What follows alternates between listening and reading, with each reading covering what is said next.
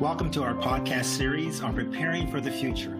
Hi, I'm Randy Baldwin, Vice President of Human Healthcare Marketing at CareCredit, and today we will be discussing creating efficiencies from digital processes with Patty Casebolt, who is our Chief Quality Officer, and Keith Casebolt, the CEO of Medical Eye Center in Medford, Oregon.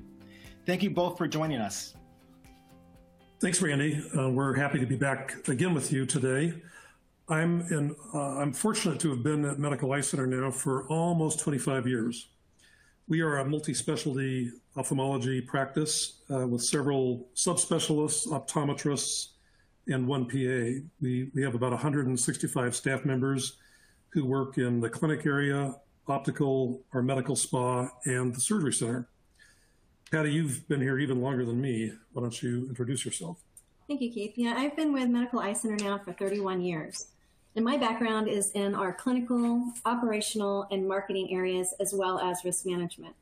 My role now as the Chief Quality Officer allows me to work with our management team to focus on our process improvement throughout the organization and maximize our opportunities. A large portion of my time is allocated to coaching our managers and improving our benchmarks that increase our revenue. Well, thank you both for sharing a little bit about your background and helping us to help the audience understand exactly who you are. You know, on our last episode, we discussed the importance and urgency of adding digital solutions to a practice to keep up with the modern patient experience. You know, we found that it is critical to be proactive in this shift to continue the profitability and productivity, really, of a practice. So in this episode, we want to discuss creating efficiencies from these digital processes that you guys may have implemented. So Patty, you know, you mentioned some things your practice is doing that you found successful. So can we, number one, dive deeper into those processes that you have identified? Number two, explain where these new opportunities might be for other practices. And then again, number three, let's look at adapting existing resources that a practice might incorporate for their own business. Thanks, Randy. Sure. Let's first look at, some of the areas within each practice where opportunities may exist to improve either patient experience or the patient's productivity. Okay. Either of these ultimately benefit patients. For example, in our own practice, we prioritize solutions that would address departments where we experienced either a staffing shortage or were lacking experienced staff. The first area that we looked at was our LASIK program. Several years ago, we downsized our patient counselor department due to a decline in our LASIK volume. However, when our LASIK volume returned to a robust number, we didn't have enough of our LASIK counselors to handle the incoming calls. So we identified a better training for the new counselors. We turned to a company called Line, which is spelled L-I-I-N-E, and you can find that at line.com. They have an AI-powered platform that captures all of the incoming phone and online inquiries. They provide scripting and coaching for the team, as well as providing key indicator reports and benchmarks. In fact, we found an increase of 20% in our lead to consult conversion rate within just a few months of working with them. And our new patient counselors felt more confident with routine feedback that was specific to each of their calls. Now, wait a minute, Patty. Did I hear you right? Did you say you had a 20% increase in, was that what you expected, or how did that pan out for you?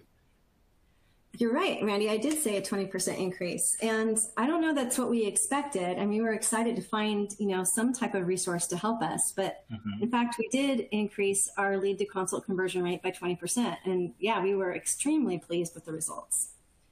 Another area in the LASIK program that we focused on was giving patients the ability to schedule their own appointments regardless of the time of day. After working with a couple of different companies, we found that we preferred a company called Acuity. Patients appreciate the freedom to choose a day and time that works best for them and the ability to do it in real time. If your listeners are interested, they can find out more about Acuity at acuityscheduling.com.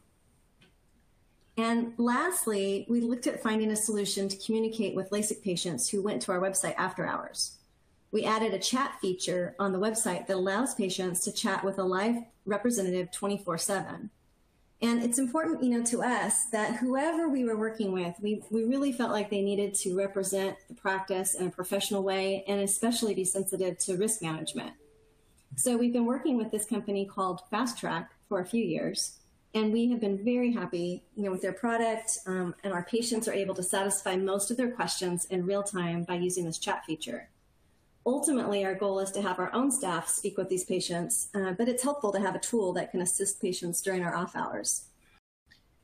Patty, it's very interesting that you guys decided to add a live representative to answer questions for consumers or patients on the off hours of the practice. That's very interesting. So would you say that contributes to your 20% increase in your conversion rate? Randy, I think it had to have, because, patients are interested and this is disposable income. So the faster that we can reach them and answer their questions, the faster they, may choose to go ahead and move forward with their LASIK decision.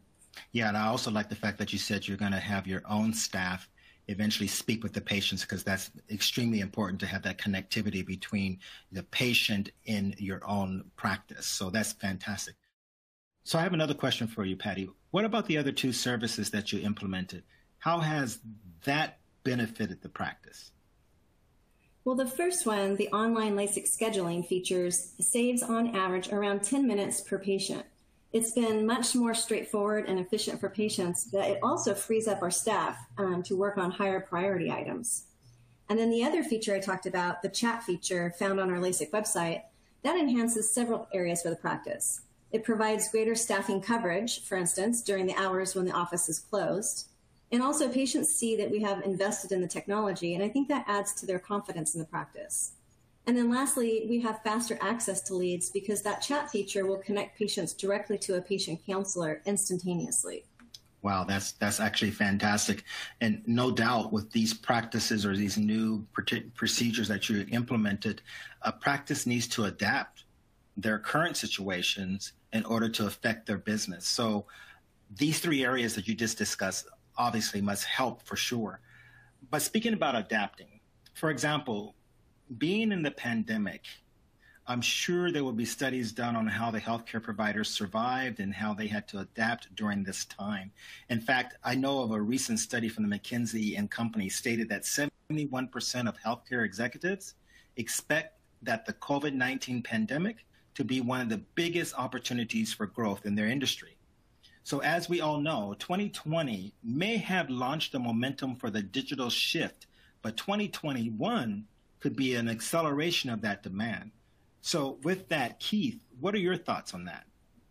I agree, Randy. I think patients of all ages are becoming increasingly adept, whether they're forced to because of quarantining or they just have more time to check out these options. But people are utilizing apps to book flights, hotels, car rentals. Most of us who are in the industry and travel a little bit already have been doing that, but I think it's just broadening out in a pretty massive way. I think the pandemic shifted even more ordering of household goods and food through places like Amazon, Etsy, Instacart. People are ordering their dish soap with Alexa, not to mention restaurant food delivery for people who are at home. So there's been a huge shift in willingness and experience with digital efficiencies on the consumer side, and I think practices are really required to respond to that and offer more than they have in the past, because this is a megatrend that just continues to accelerate. If you go back to the Y2K scare in 1999, when the world was going to end, companies invested billions of dollars in new information technology just to try to mitigate that potential problem. And then, of course, nothing happened with Y2K. But in a few years, the overall productivity in the economy increased, and it was driven by those investments in technology. So I think we are exactly in the same place as we were back in Y2K as far as the impact that technology is about to have everywhere. Yeah, it's interesting how you bring up that Y2K situation, and more than likely, all of us that are listening in were around during that time. But how would you relate that to the healthcare specifically? Well, first, never waste a good crisis, right? So many of us are either in crisis or pretty close to in crisis now that the vaccine mandates have been rolled out nationally and affect pretty much all of us. Everyone's looking for staff, and there's a lot of change going on in that regard. You mentioned earlier that many healthcare executives see the pandemic as an opportunity, and I think that's right on. And every leader and every practice would benefit from thinking about how that might be true for their organization, particularly in the area of technology. Wages where we are rapidly rising, and I think that's probably true nationally because there's just more open positions than there are applicants. So it's supply and demand. That makes anything that a person does a lot more expensive. So overall labor costs are rising rapidly. I don't see that going back quickly, maybe not at all, although it'd be nice to be wrong about that. So I think we've got to look for automation opportunities and have fewer labor hours per anything, fewer labor hours per patient registration, fewer labor hours per surgery scheduling, per patient visit, whatever the metric you want to look at. I agree with you, Keith, on that. Yeah. One little example is we recently signed with an electronic signature service, and we signed with a company called DocuSign. We're using it initially for financial documents and contracts internally that senior managers and doctors sign, but we expect to gradually roll it out for benefits and other forms signed by employees. So a wider implementation for HR, and it's so much more efficient than chasing down signatures on paper. And then everyone gets an electronic copy of what they sign. Well, that does actually sound like it'll be more efficient, and that's certainly an application that directly affects the patient, right? Are there other types of applications that you guys are using that will affect the patient's experience? Randy, like Keith said, looking at ways to be more efficient to increase the patient overall satisfaction is really important, especially right now during this crisis. And, as well as the financial documents, this new program will allow us to look at ways in which to roll in things like electronic patient forms. I think patients absolutely hate all the forms they have to fill out, right? Consent forms and all the other documents that patients have to sign. And right now, I don't know if that's going to come via our EMR or through a company like DocuSign, but I think with this kind of technology becoming available now, we're recommending that people check it out. And then I think another opportunity internally for patient experience is looking at things like ordering and shipping of contact lenses. Right now, we are using an automated system that's quicker and more efficient for patients and obviously the staff. Patients really appreciate, not having to come into the office, especially right now during a pandemic. And, they can order these from the comfort of their own home. And then lastly, Randy, one of my favorite features that we've just added is from the CareCredit credit card, and it's the pre-qualification feature that allows a patient to fill out a form in the office and find out right away if they pre-qualify. What I love about it best is that it's fast, and the patients don't have to hurt their bureau credit score just to find out if they pre-qualify. So we're finding that patients are using this, puts them in the driver's seat, and it allows them to, get to those products or procedures that they really want. You're absolutely right. And thank you for actually bringing out that feature about CareCredit. And as you know, I work for CareCredit, so I do appreciate that. We always are trying to look for different applications of technology that will help the patient's experience to streamline it and make it faster, easier, especially to apply for credit and see if they are approved before they actually hit their credit scores. So most of the items that we were discussing are patient-facing technologies and products. So what about practice tools? The kind that the patient might not be aware of, but you use within your practice to enhance their experience. Yeah, there's many opportunities for creating efficiencies behind the scenes. So let's talk about a couple of those. In many smaller practices, the accounting system is fairly manual. And today there's a number of different products for different organization sizes that can automate many parts of the accounting and financial reporting packages. And they aren't really that expensive anymore. We moved to NetSuite a year ago and saved about half an FTE immediately. And we're able to produce a lot more information and analysis with far less work, and it's much quicker to boot. Before you go on, explain what FTE is, just in case our audience doesn't know what that stands for. Sure. Full-time equivalent. It's just jargon for labor hours. Okay. Yeah. Thank you. Sorry. There's another product that we're using called Power BI, and that marries with NetSuite. And so we download information into Power BI, and we're gradually automating almost all of our key performance indicators and statistics.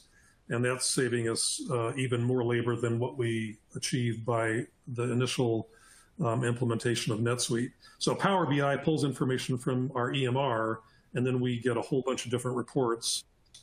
And those reports are updated automatically. So once these reports are built, they just live out there in our dashboards. So practices of different sizes have access to different tools, but that's definitely something worth looking into. And so those are examples that are invisible to patients, but the overall savings to the practice can be significant, as well as improvement in the overall quality and therefore hopefully, decision-making within the practice. Keith, I agree with you 100%. And thanks for covering some of those technologies that are invisible to the patients, but yet they're extremely important for the practices. In fact, it was great information from both of you on this subject. But it sounds like there's a lot of things that are happening in the areas of digital transformation. So as we get to the end of this podcast, what last comments do you have about all of these technologies? And do either of you have advice on what to take on as a project for a practice? Yeah, I would just say generally, as you're thinking about your role in a practice, leadership includes looking over the horizon and thinking about what comes next. Now, most of us are pretty absorbed right now with the problems, of today or this afternoon. Mm-hmm. And yet, as leaders, we've got to be looking ahead. So tech advances are not slowing down. So what you thought was available 3 years ago has probably changed. So I think, going to meetings, whether that's in person or virtually, and talking to vendors and peers at other practices and being well-read for oncoming trends is really important. I think another key is to implement at the right time.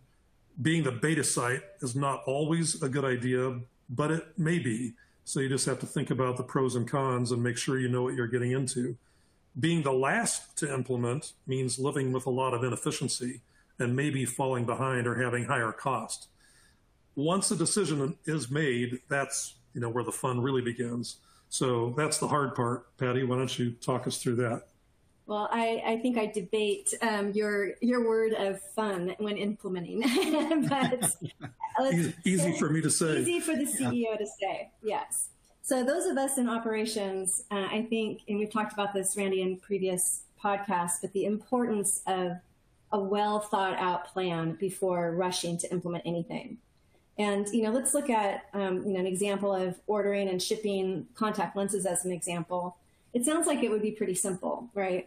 But it always takes more time, at least than I think, to begin a new process. So I think the number one thing to consider before implementing anything is buy-in. Like, how do I get staff and management and partners, everybody on the same page? And the number one thing I see is inclusion. I always find that when I haven't included the right people, it creates more work all over the place, especially on the back end. So involve everyone who's going to be affected and explain what you want to do. And the big one is why you want to do that. It may seem obvious, but don't assume that everyone gets it. So that's number one. Number two is be clear about how each person will be affected by this change. That means explaining how they're going to benefit, assuming they are going to benefit. Sometimes they don't, but explaining why this implementation is going to be implemented and what's your goal at the end of the implementation. And thirdly, for those who don't like the change, allow them to have their feelings. Allow them to, have some feedback and get that out there. Because if you're not listening to it, someone else will, and that's just going to create conflict down the road. So listen to their concerns, address their concerns, and draw out any of their objections, and make sure that you have solutions, or at least some workarounds. Ignoring it won't make it go away. I found it's better to draw out the resistance early and deal with it really, transparently. And if you don't, the resistance is going to be there. And it's a pretty painful way and can kill your project over time. And then lastly, Randy, be willing to prioritize. Stop doing some other tasks that you have on your plate while this new project is rolling out, because these projects, these new implementations, for me anyways, take much more time than I probably initially allowed. And if I don't give them the time is going to be taken up somewhere, and it may be down the road and maybe a failed project because I didn't give it the amount of energy on the front end that it really needed. Or just a lot of rework. Yeah. How often have we, had that experience? Yep, for sure. Yeah, you're exactly right. And, we don't mind test and learn, but to your point, Patty, and yours too, Keith, that the sooner they can help identify some of these areas, test and learn, and move on with the right solution, the better it would be for the practice, but ultimately, the better it will be for the patient experience. I think you guys would agree with that. Absolutely. Absolutely. So Patty and Keith, again, I want to thank you for you spending some of your time sharing your thoughts, your insights, and really sharing with the audience your implementation on the digital transformation and creating efficiencies from digital processes. I'd like to also thank our listeners for taking the time to listen to the third and final episode of Preparing for the Future. This is an educational series with Patty and Keith Casebolt, and we hope you enjoy and have some new tips to bring into your practice.